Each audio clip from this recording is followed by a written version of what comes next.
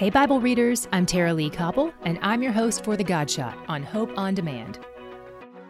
This is the will of God, that by doing good you should put to silence the ignorance of foolish people. 1 Peter 2:15.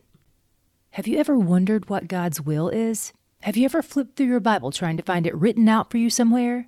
Today, I'm happy to tell you that we're encountering one of the few places in Scripture where God's will is stated outright. So what is it? This is His will. When foolish people act ignorantly, we should do good.